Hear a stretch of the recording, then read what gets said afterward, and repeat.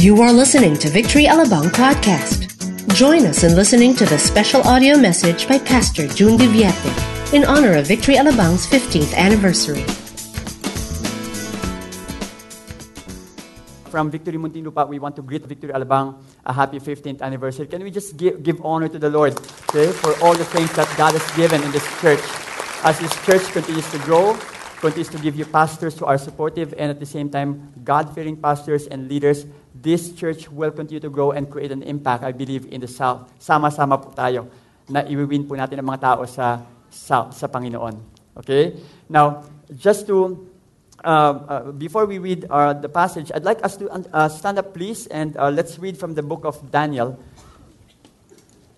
I'll be reading from the book of Daniel, chapter 6, verses 1 to 11. Quite long, but please bear with me, because we'll be learning a lot from this. Okay? Now, as you read the passage, I hope that you are bringing yourself your Bible. Although I know that you have some electronic Bible with you, pero alam ko, yung mga Victory Alabang talagang, masisipag magdala ng physical Bible yan, di ba?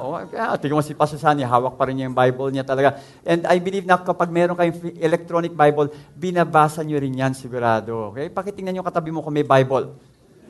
Okay? Just pretend that you have a Bible. Kunyari, tinitingnan mo yung cellphone mo. May Bible to, okay? But if you don't have a Bible, we have a huge Bible in front, okay? That's a PowerPoint. So just a reminder for everyone, you have to bring your Bible always with you. Now, it says here in verse 1, it pleased Darius to appoint 120 satraps to rule throughout the kingdom. Now, satraps, by the way, are provincial governors, okay, during the time. With 3 administrators, it says here, over them, one of whom was Daniel. The satraps were made accountable to them so that the king might not suffer loss. So again, Daniel was one of the administrator, and probably there are around 40 satraps per administrator. So Daniel was one of those people that was assigned to look after the satraps. Now, it says here also, the satraps were made accountable to them so that the king might not suffer loss. Kasi mahirap na eh. Baka mamaya may mga corrupt na mga satraps. So again, the administrators are the ones who are overlooking or overseeing these people.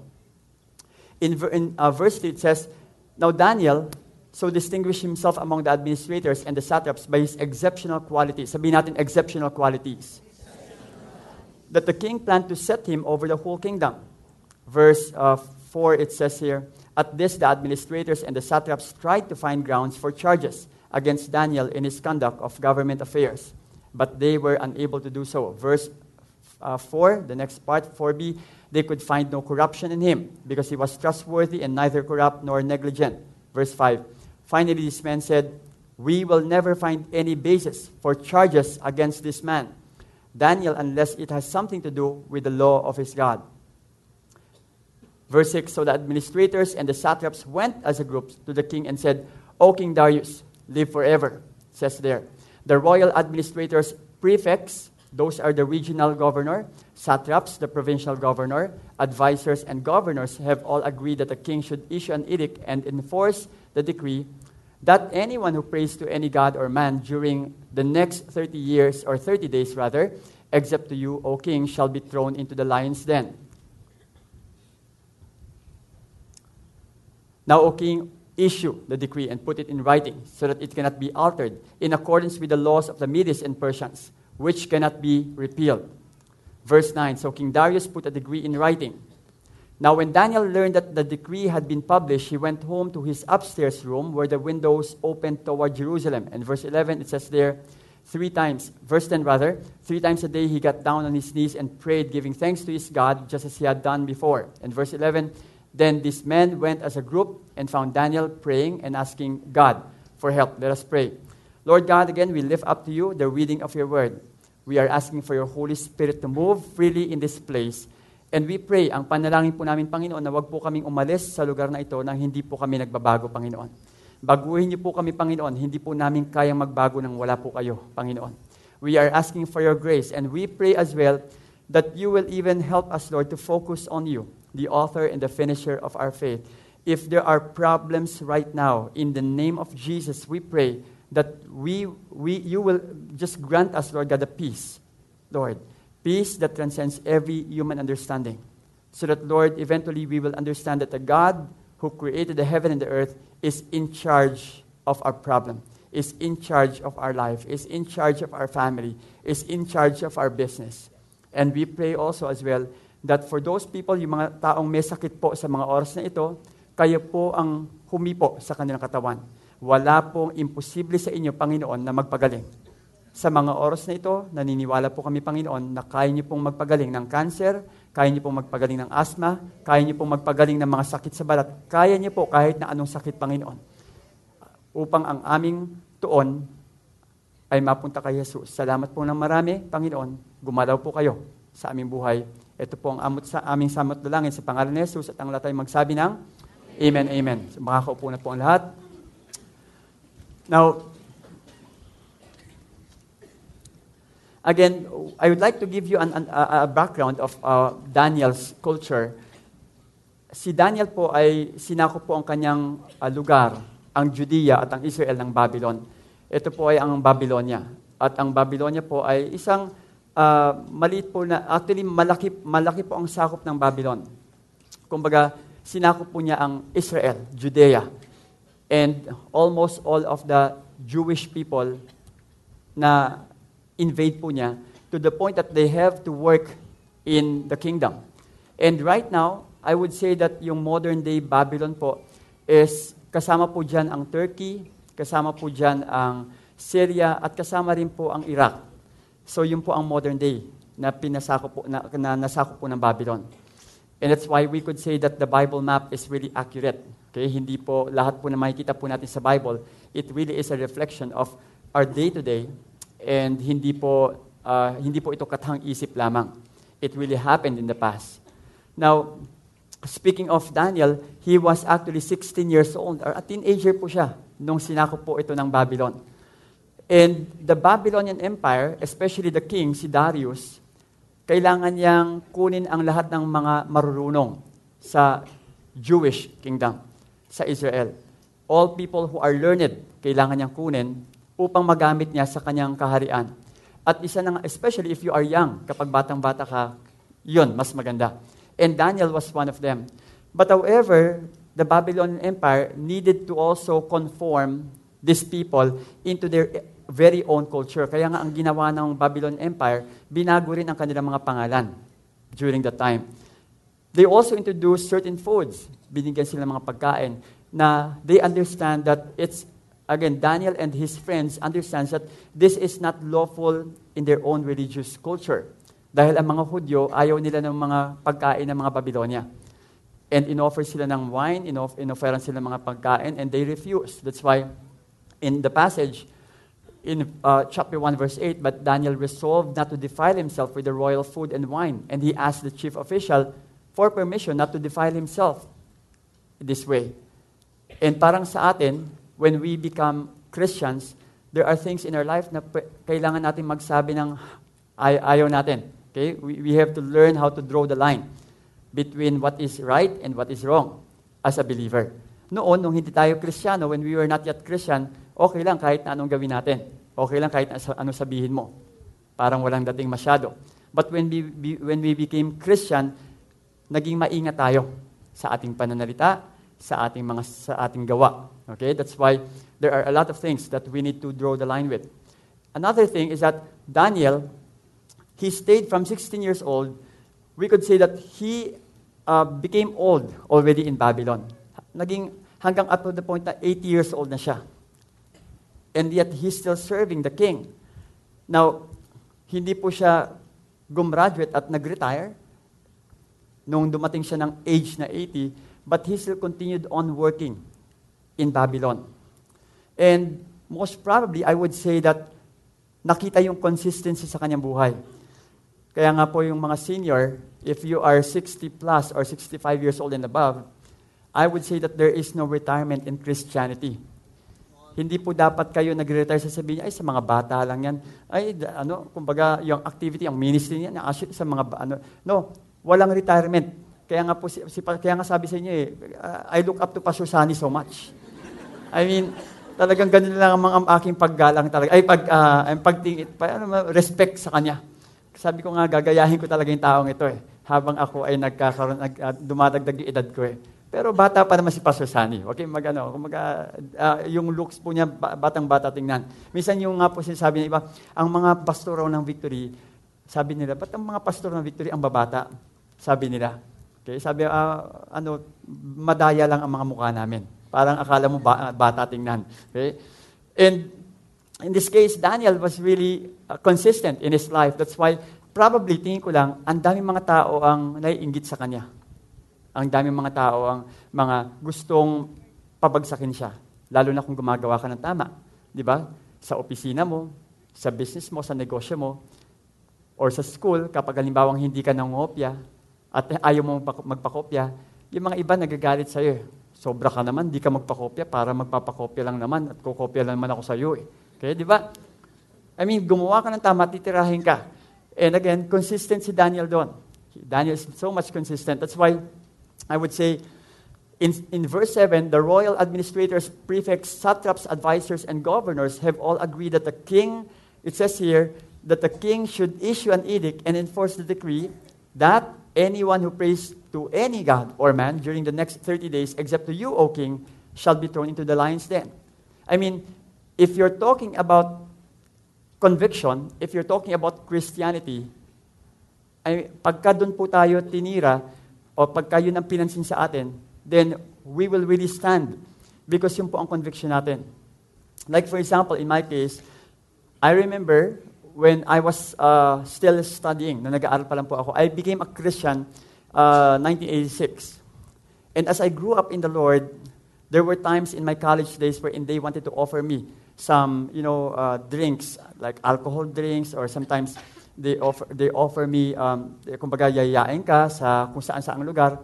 But then yet, wala silang makitang flow. Kaya ang gagawin nila, gagawa silang paraan. Parang sa kaibigan ko, kapag kagano'n, pag alam kong born again yung isang kasama ko o kaibigan ko, gagawa ako ng paraan para talagang makagawa siya ng mali. Kasi yun ang goal ko. Titingnan ko talaga kung talagang Christian ka nga talaga. And that, of course, that was during the time when I was not yet a Christian. And I believe that the same thing also with the satraps, administrator, hinahanapan nila ng butas si Daniel. Paano kaya natin ito papabagsakin itong taong ito? Sige, it should have relation with his belief, with his conviction. Pagka nakita natin yung butas yun, tirahin natin siya. So, I would say that the scripture also says, do not conform any longer to the pattern of this world, but be transformed by the renewing of your mind. Then you will be able to test and approve what God's will is, His good, pleasing, and perfect will. Daniel didn't want to conform to the cultures of the Babylon. Ayaw niya. Kasi alam niya kung ano yung tama. The same thing as well for us. This world has its own pattern. Ang mundong ito may pattern. Ang pattern na ito, of course, we believe it's not really of the Lord. Do not conform. Ano kaya yung do not conform na ito? The word conform, when I try to check this, actually means to conform oneself. Ang gagawin mo, ikaw mismo sa sarili mo ang magko-conform sa sarili mo. Active. Kasi there's a tendency for you to really give in. Kapag halimbawa matindi ang pressure, mag-give in ka sa isang bagay na alam mong hindi tama. Kasi sobrang tindi ng pressure sa mga kaibigan, sa mga ka-office mate, sa mga kapag halimbawa sinabing, pakisabi, wala ako. Tapos pagka halimbawang hindi mo sinabi yan, sasabihin, wala kang pakisama. So syempre, ang gagawin, sige na nga, wala siya rito, pero actually nandiyan naman. Kasi pagka hindi mo sinabing ganon, magagalit naman sa'yo.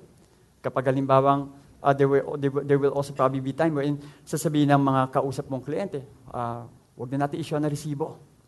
Ano lang naman maliit lang naman 100,000 lang naman mabuti sana kung million yan. So okay na lang. But however, as a Christian, anong dapat? You have to issue receipt because that's the way it is. Yun ang tama, yun ang legal. And that's why yung pressure po ng mundong ito masyadong malakas na kapag halimbawang hindi po tayo nag-stand sa ating conviction, we will give in. Okay? Pakisabi sa katabi mo, ikaw alam ko hindi ikaw ganon. Hindi ka ganon. Pakisabi, tingnan mo yung katabi mo, hindi ka ganon. Okay? Hindi ka ganon. Now, also, the word conform, okay, this also means this comprise everything in a person which strikes the mind, the physical figure. Ito, take note of this. Sabi dito, Everything in a person which strikes the mind, the physical figure, direction, speech, action, manner of life.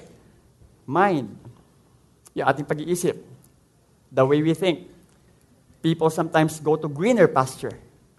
Sasabihin nila, umalis tayo papuntang abroad kasi yung kaibigan ko, yung kamag-anak natin nasa ganitong bansa na, sabi nila talaga matindi raw yung sweldo raw mataas.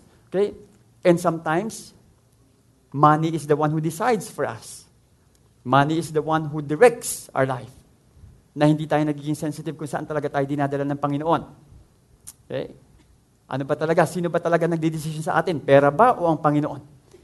And that's why we have again to go back to the Lord. Sometimes physical figure, pag nakita, honey, sexy naman yun. Kumbaga parang there's a tendency for us to compare ourselves with others. Now, I'm not saying na wag kang mag-gym, wag mo alagaan ang katawan mo. Hindi yun ang sinasabi ko. What I'm saying is that sometimes the conformity of other people, pagdating sa physical, minsan kinukuha mo, sasabihin mo, gusto ko rin maging gano'n. So, ang target mo, o ang target natin minsan is, of course, to compete or probably to compare ourselves with others. Kala mo, ikaw lang ang nagpapatanggal ng kilay. Ako rin. Tatanggalin ko lahat ng kilay. Crayola na lang ilalagay mo. Bakit mo ginawa? Kasi sometimes there is a tendency for you to compete with others.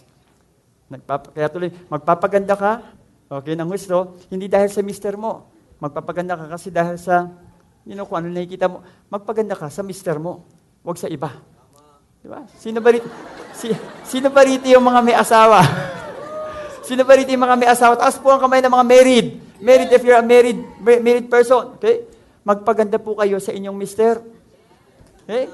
Okay? Magpaganda po kayo sa inyong mister. At yung mga mister naman, magpagwapo kayo sa inyong mga misis. Tama? Magpagwapo kayo sa misis niyo. I mean, some people will do that only because dahil napapansin, nagpapatrim ng tiyan dahil may nakakapansin. Okay, wag natin pag-usapan yon. Okay, so anyway, direction, speech, actions, manner of life, the way we talk, our manner of life, ibang-iba. Sometimes it really conforms us to this world. Paano kaya ang manner natin? Kapag halimbawang Kristiyano tayo, dapat hindi naman sinasabi na parang kailangan finesse ka masyado kapag Kristiyano ka, parang hindi ka na, parang kung maglakad ka, napaka-dahan-dahan talaga. Huwag kayong maingay, church ito. Okay? Hindi naman po gano'n. But in everything that we do, it's actually holiness and purity, and we can again go back to that. But conforming to this world, binabago po ng mundo yung ating pong mga dapat gawin para sa Panginoon. And that's why I would say also that it's a picture of a car. Napakaganda po na sasakyang ito, Audi. But yet, if you put this car in a crushing machine, I mean, again, pagka nilagay mo yan dyan sa isang crushing machine, it will become, square in its dimension. Pipilitin niya talagang i-crush yung sasakyang yon, to the point that it will change the dimension of the car. Parang ganun po ang ginagawa ng mundo sa atin. It is trying to force us, to pressure us, kung ano yung gusto niyang mangyari sa atin. But I hope that we will not give in. Don't give in. Sabi mo sa katabi mo, don't give in. Don't give in. Is your mind being reshaped by the people around you? Are you copying the worldly pattern around you? Dahil lang ba sila may boyfriend at girlfriend, ikaw, gusto mo na rin magkaroon kasi nga dahil natatagalan ka na sa sarili mo, 45 ka na, wala ka pa rin Yung mga kaklase ko, nagsipag-asawa na, may mga anak na sila. Ako, naghihintay pa rin hanggang ngayon. 45 na ako. Now, it's easier said than done. Don't be pressured. Just be sensitive to the will of the Lord. Kristiyano ba yan? Now, I don't want to, transform this into a singles event. No? But the point is that I hope that our mind is not being reshaped by this world, and our worldly pattern must always be cautioned not to be copied from the Word. Romans 12:2 says, in the New Living Translation, don't copy the behavior and customs of this world, but But let God transform you into a new person by changing the way you think. Changing the way you think. Then you will know what God wants you to do, and you will know how good and pleasing and perfect His will really is. Kaya ibang mga tao nagtatanong, Pastor, gusto ko malaman yung will ni Lord. Ayan, basahin mo na lang kaya Romans 12:2. Nandiyan na, malalaman mo kung ano yung will ni Lord. You will know what the will of the Lord is. Sabi ron, His good, pleasing, and perfect will. If you will not allow yourself to copy the patterns of this world and customs of this world. Copy. Okay? Sino photocopy natin? Who is reshaping you in this generation? Sino kaya nag-reshape ng ating henerasyon? Marami. Nag-reshape sa atin, eto, YouTube, Twitter minsan, kung ano nababasa natin, Facebook. Mamaya, sigurado yan, mag-check kayo kung sino nag-like. Siguro, malamang ngayon, nag-check yan. Ay, may nag-like na rin, thank you Lord. At least mga 5. Okay? I mean, ganun naman talaga tayo, di ba? Sino pa? Sometimes these people, in their dance style, Psy, or probably Miley Cyrus. And right now, she's controversial. Sino pa kaya? Teleserye, nakatulad nito. Na minsan, we are really wanting to, ano kaya nangyari sa kanya, kay Vincent? Hindi pong para bang, sila na kaya? Pero tapos na. Okay? Napanood ko yun. Hindi, okay. Anyway, sa ano sila? Sa talagang nagpa-concert pa sila. Ha? Okay, anyway. Programs like this that elevates this kind of behavior. Now, again, when I say this, I'm not trying to belittle these people, but we're trying to just allow us to be aware that this is happening. This is right now happening in our society, in our culture. Pinapasok po tayo ngayon ng ganitong klaseng mga mindsets. Practices like this, annulment, separation, and even divorce at the same time, that they are trying to think about it, how to introduce this kind of practice here in our nation. Now again, kung kayo po ay may asawa, it is my prayer that you will really fight for your relationship as husband and wife. Huwag niyo pong hayaan na magtalo po kayo dahil lang, at maghihiwalay dahil lang po hindi kayo nagkasundo sa pagkain ninyo. O hindi kayo nagkasundo dahil sa pagdisiplina sa anak ninyo. Tama na, ayoko na! Uwi na ako sa nanay ko, diyan ka na! Sometimes it's easy for us to give up. Kaya nga po ito, commitment is much more heavier than emotion. I mean, ang emotion po, nagbabago. Minsan, mahal mo siya.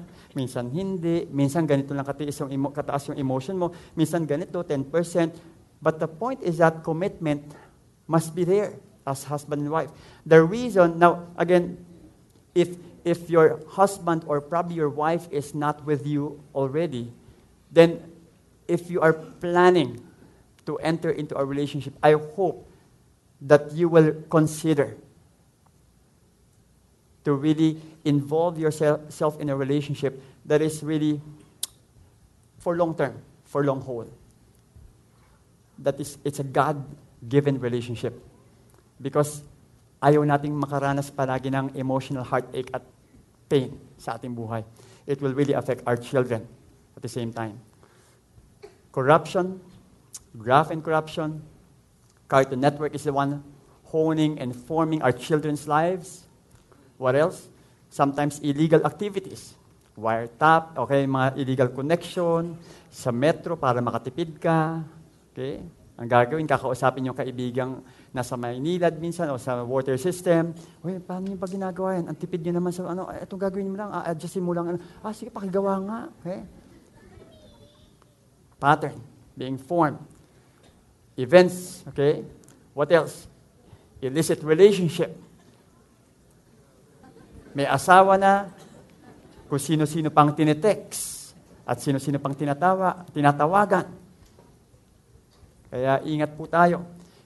This kind of affairs will really wreck not only your life, but also your family's life and your children's life. Be faithful to your wife.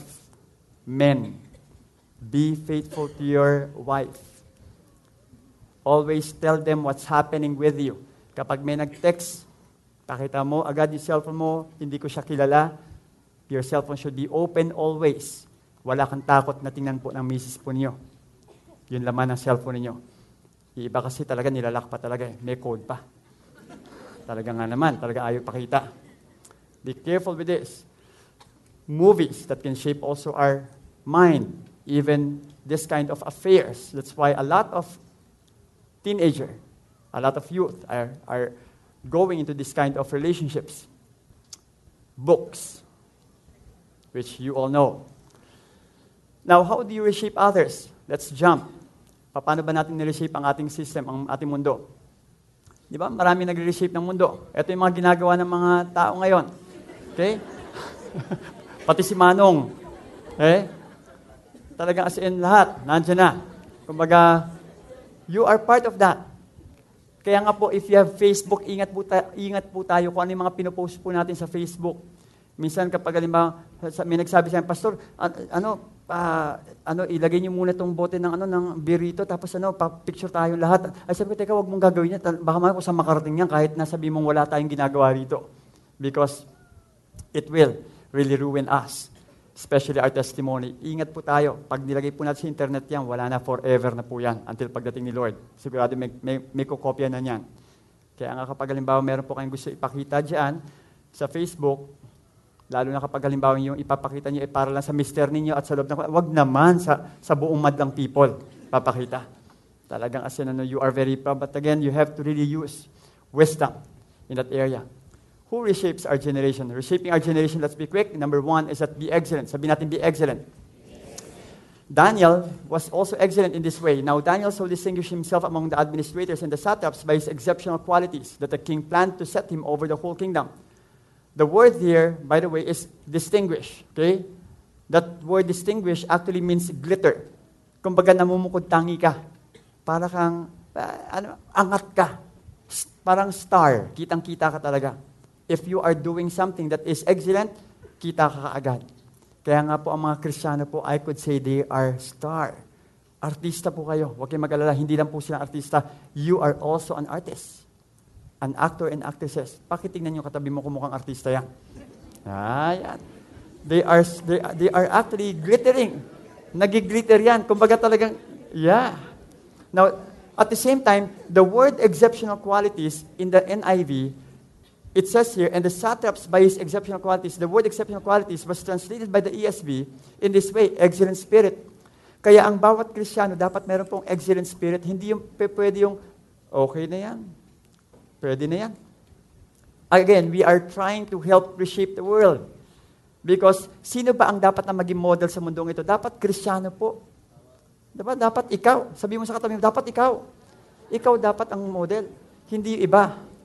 You are trying to model yourself because kapag I am really again privileged to enter that company that I'm working before. When I step in that company, ako lang po ito, no?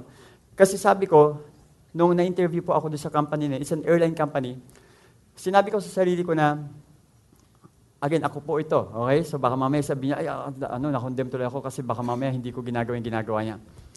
Sabi ko, I don't want to work during Sundays because I want to devote that Sunday to attend church and at the same time to have fellowship with. That's me. Kasi wala pang Saturday service noon. Okay? And then sabi ko, kung sakaling hindi ako bigyan ng work, kung sakaling bigyan ako ng work na Sunday, sabi ko, I'm willing to look for another job that will offer me a Sunday off.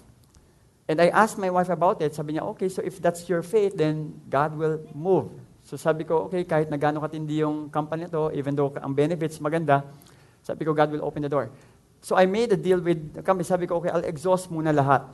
So sumulat ako sa company, especially sa superior ko. Sabi ko ron, sa letter, I'm a Christian believer, I'm one of the leader of our church, I'm active in our church. I'm requesting that you will give me a Sunday off because I will really appreciate it if you can give me because I'm really active in our church. So sinulatan ko talaga as in with all sincerity. Kasi gusto ko talagang maipakita sa kanya at malaman niya na I really want that off. So eventually, God gave me a favor and umuo. And for the next for almost 8 years, hindi po ako binigyan ng ganong off. I mean, binigyan ng trabaho na Sunday. Tapos sabi sa akin mga kasama ko, wow, grabe, ang tindi ng backer mo. Sinong backer mo rito? Ay sabi ko, wala akong backer. Sabi ko, si Lord ang gumawa. And again, in that case, sabi ko, hindi ko alam na as a result of that, I was already modeling that kind of conviction inside the company. And that's why, kaya tuloy, na-win ko yung respect ng mga ka-office mate ko. Because they can see me na hindi po ako naglalaro sa Christian life ko. And I hope that each one of us, now let's not talk about that off, but I hope that you are not playing with your Christian life. Don't play with Christianity. Be serious with your relationship with the Lord. If you are a Christian this Saturday, you should be a Christian during Mondays, Tuesdays, Wednesdays, Thursdays, Fridays, and even Sunday. Kahit pa sa loob ng trabaho po niyo, Kristiyano rin po kayo dapat. Hindi po dapat kayo parang ngayon lang po Kristiyano. Amen po ba? You should always have that excellent spirit in you. But just as you excel in everything, in faith, in speech, in knowledge, in complete earnestness, and in your love for us, see that you also excel in this grace of giving. Everything. Sakop po lahat. Even in the area of giving. I would not like to elaborate on that, but I hope that you will really put excellence in that area as well. Excel means to superabound. Kumbaga, sobrahan nyo. After all, ginagawa natin ito para sa Panginoon, hindi naman po sa tao. Amen po ba? Colossians 3:17 says, and whatever you do, whether in word or deed, do it all in the name of the Lord Jesus, giving thanks to God the Father through Him. Do it, whatever you do. Don't do it for your boss. Don't do it for other people. Don't do it for your husband. Don't do it for your wife. Don't do it for your children. Do it for the Lord. Bakit ka ba ganun sa buhay mo? Because, of course, you want to please the Lord. You're doing it not because people are looking at you, but you're doing it really for the Lord. For God is working in you, giving you the desire to obey Him and the power to do what pleases Him. Sabi ng iba, Pastor, ang hirap naman yan. Para bang, how can I do that? Tandaan mo, it's not you who is doing it. It's the Lord who is doing it through you. After all, hindi po natin kayang magbago. Sino ba rito yung kayang magbago sa sarili niya? Wala. But if God will change you, then I tell you, you will really change and you will really transform. Hindi niyo po kayang baguhin ng pamangkin ninyo. Hindi niyo po kayang baguhin ang anak niyo. It's only God who can do that. Only Him. Second, be upright. Sabihin natin, be upright. Be upright, they could find no corruption in Him because He was trustworthy, neither corrupt nor negligent. Daniel is very, very much upright in his actions. Now, speaking of upright, the word here, corruption, actually means decay. Yung decay po na to, ito po yung, parang, kasi tayo po, sabi po ng scripture, I don't know if you are, I believe that you are familiar with this passage, no? But let me just mention this first. Being upright is walking righteously in the eyes of the Lord. Now, again, this world is into decay. Ang technology po natin is advancing. Noon po, nung unang panahon, wala pong telepono. Eventually, nagka-telepono. Noong pong unang panahon, wala pong internet. Ngayon, may internet na. Ang technology natin is advancing, but the morality of the people, it's decaying. It's decaying. Hindi po ito nag-i-improve. Pareho pa rin po ang ating problema. Nag-i-increase pa rin po ang wickedness ng tao. There's a lot. We can say adultery, fornication, cheating, corruption, idolatry, homosexuality, lesbianism, lying, internet pornography, human trafficking, illegal drugs, worry, insecurity, fear, greediness, what else? Child prostitution, racism, anger, vengeance, crab mentality, slandering, drunkard, rebellion, a lot of these things. I mean, these are just some. Save yourselves from this corrupt generation. We have to learn how to walk uprightly in this generation. Marami pong mga tao, mahirap pong maglakad ng matuwid. Against its will, it says here, everything on earth was subjected to God's curse. All creation anticipate the day when it will join God's children in glorious freedom from death and decay. Don't you know that ang ginagawa po natin, binabagalan po natin ang pagkurap po ng system ng mundong ito. Because both you and I are salt. Asin po tayo. The Bible is clear when it says that we are the salt. You are the salt of the earth. But if the salt loses its saltiness, how can it be made salty again? It is no longer good for anything except to be thrown out and trampled by men. Tingnan mo yung katabi mo. Mukha bang, hindi, I mean, wag mo nang titingnan kung mukha asin, no? Pero sinasabi ko is that meron ba siyang flavor? Okay? I hope that person beside you, kumbaga, may flavor pa siya bilang isang Kristiyano. Nag-a-add po siya ng flavor. Wag mong titikman, no? Kumbaga, my point here is that you can actually influence other people. Kasi, di ba, pagka halimbawang salt ka, it actually prevents decay. Hindi masyadong nagde-deteriorate yung meat. Kasi yung salt po noon, iba po sa salt ngayon. Yung salt noon, madali pong malus ang saltiness that eventually it's being trampled by men. But our prayer is that both of us will be salt in this generation. If you are upright in the Lord, if you are walking uprightly, walking in the Lord, then I tell you, you are a salt in this earth. We were binding sheaves. Ito, let me just mention this passage. Remember that Joseph had a dream. He stood upright, while your sheaves gathered around mine and bowed down to it. All people who are walking uprightly in the Lord, I believe that people will learn to respect you. And at the same time, you will also influence. You will also reach out to others. Because kita nila yung pagbabago sa'yo. Kita nila yung transformation mo. Don't just talk, but walk the talk. Huwag ka lang pataas-taas ng kamay pagka Saturday. But you also have to really show them what true Christianity is in your life.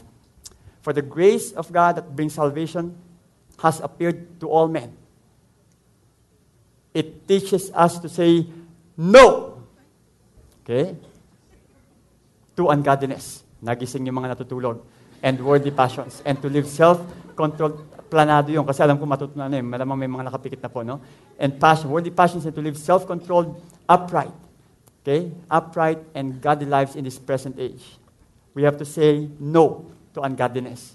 Sabi mo kaagad pag may nagsabi sa'yo, alam mo, may ano ka ba? May pamilya ka na ba? May asawa ka na ba? At maaaring hindi niya alam. Kapag ka ganun, sabi mo agad, I'm sorry, but I have a family already, and just be clear. Huwag mo na sabihin, wala pa naman. Tapos sabay tanggal ng sing-sing, I'm Rod. What's yours? Rod Lat. Sabihin natin, Rod Navarro. Sabihin natin talaga kung ano yung tama. Huwag mo na paglaruan yung mga bagay na ganon. Because it will only bring you into trouble. And at the same time, you will not be a testimony as well. Third and last is that be influential. Sabihin natin, be influential. Finally, this man said, we will never find any basis for charges against this man, Daniel, unless it has something to do with the law of his God. They are being influenced by Daniel. Talagang as in, gustong-gusto na pabagsakin si Daniel. Sabi na, matindi ang influence itong taong to. Once this guy becomes an administrator overall, malamang siya na talaga yung nasa top. And King Darius is planning to place him on top. Kaya they're trying to pull him down. His influence is really great. This man said, we won't find anything to accuse this man, Daniel, unless we find it in his religious practices. Titirahin talaga nila si Daniel sa kanyang mga practices. And of course, they have seen one about praying. The Bible says in 2 Corinthians 10:13, but we will not boast beyond limits, but will boast only with regard to the area of influence God assigned to us, to reach even to you. And again, in terms of influence, you are reaching to people, to others. You are reaching to your office mates, you are reaching to your household, you are reaching to the people around you. You are an influence. Sabihin mo sa katabi mo, you are an influence. You are an influence. And I believe that you are. Because if you are an influence, then kasama ka sa pag-advance na kingdom ni Lord. The Bible also is clear on this. From the days of John the Baptist until now, the kingdom of heaven has been forcefully advancing and forceful men lay hold of it. Pagka hindi po tayo upright, pag hindi po tayo influential, then laid back tayo. Mahuhuli ka. Because the kingdom of God will continue to advance. Iiwanan ka. And I pray that you will continue to be on the cutting edge always of your Christian life. This is a picture of the temple. We're about to land. This is a picture of the temple. And the temple was desecrated during the time po sa time ni Antiochus Epiphanes IV. And ang ginawa po ni Antiochus Epiphanes, nag-offer po siya ng pork, ng pig, no, doon sa temple. And it's a desecration. But the Jews during the time, may mga Hudyo na bumigay, pero may mga Hudyo na hindi po sila bumigay. In other words, pinressure sila para gawin yung ginagawa ni Antiochus Epiphanes. Mag-bow down sa idolatrous God nila. They did not do that. Some Jews did not do that. That's why in the book of Daniel it says here, he shall seduce with flattery those who violate the covenant, but the people who know their God shall stand firm and what? Take action. If you know your God, you will stand firm.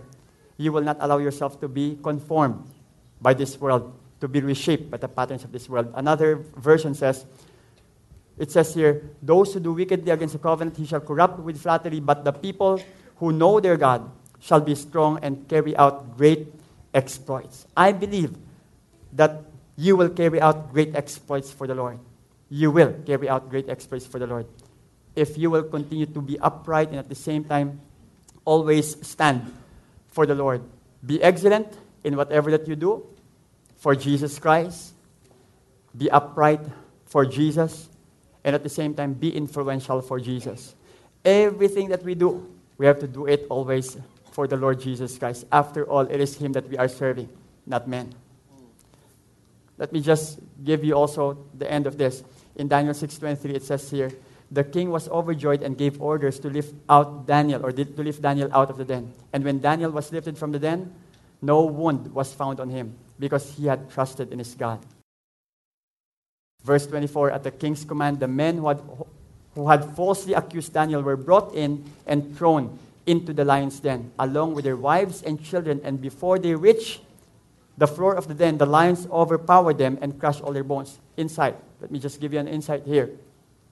The people who attack Daniel are wicked people. Tandaan po natin, whenever we do something that is not right in the eyes of the Lord, it is not only us that will be affected, but it is also our family, even our children, and even our generation. Who among you here is building a legacy for the Lord? Nagbibuild po kayo ng legacy sa Panginoon.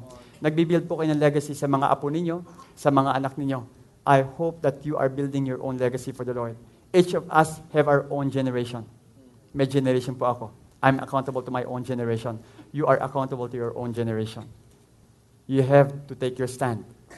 Whether that generation will be an asset or a liability in our day and time. Then King Darius wrote to all the peoples, nations, and men of every language throughout the land, may you prosper greatly. Once we take our stand for the Lord and help reshape this nation with the help of the Lord, you know what? Prosperity will come upon us because blessing is there always. Who wants to be blessed and to be prospered by the Lord? Many of us. I believe that all of us wants that.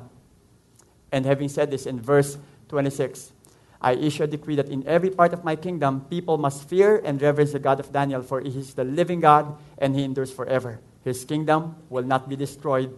His dominion will always be there. In verse 32 of Luke 1:32-33, Jesus will be great and will be called the Son of the Most High. The Lord God will give Him the throne of His father David, and He will reign over the house of Jacob forever. His kingdom will never end. Everything that we do must always give glory and honor to Jesus Christ.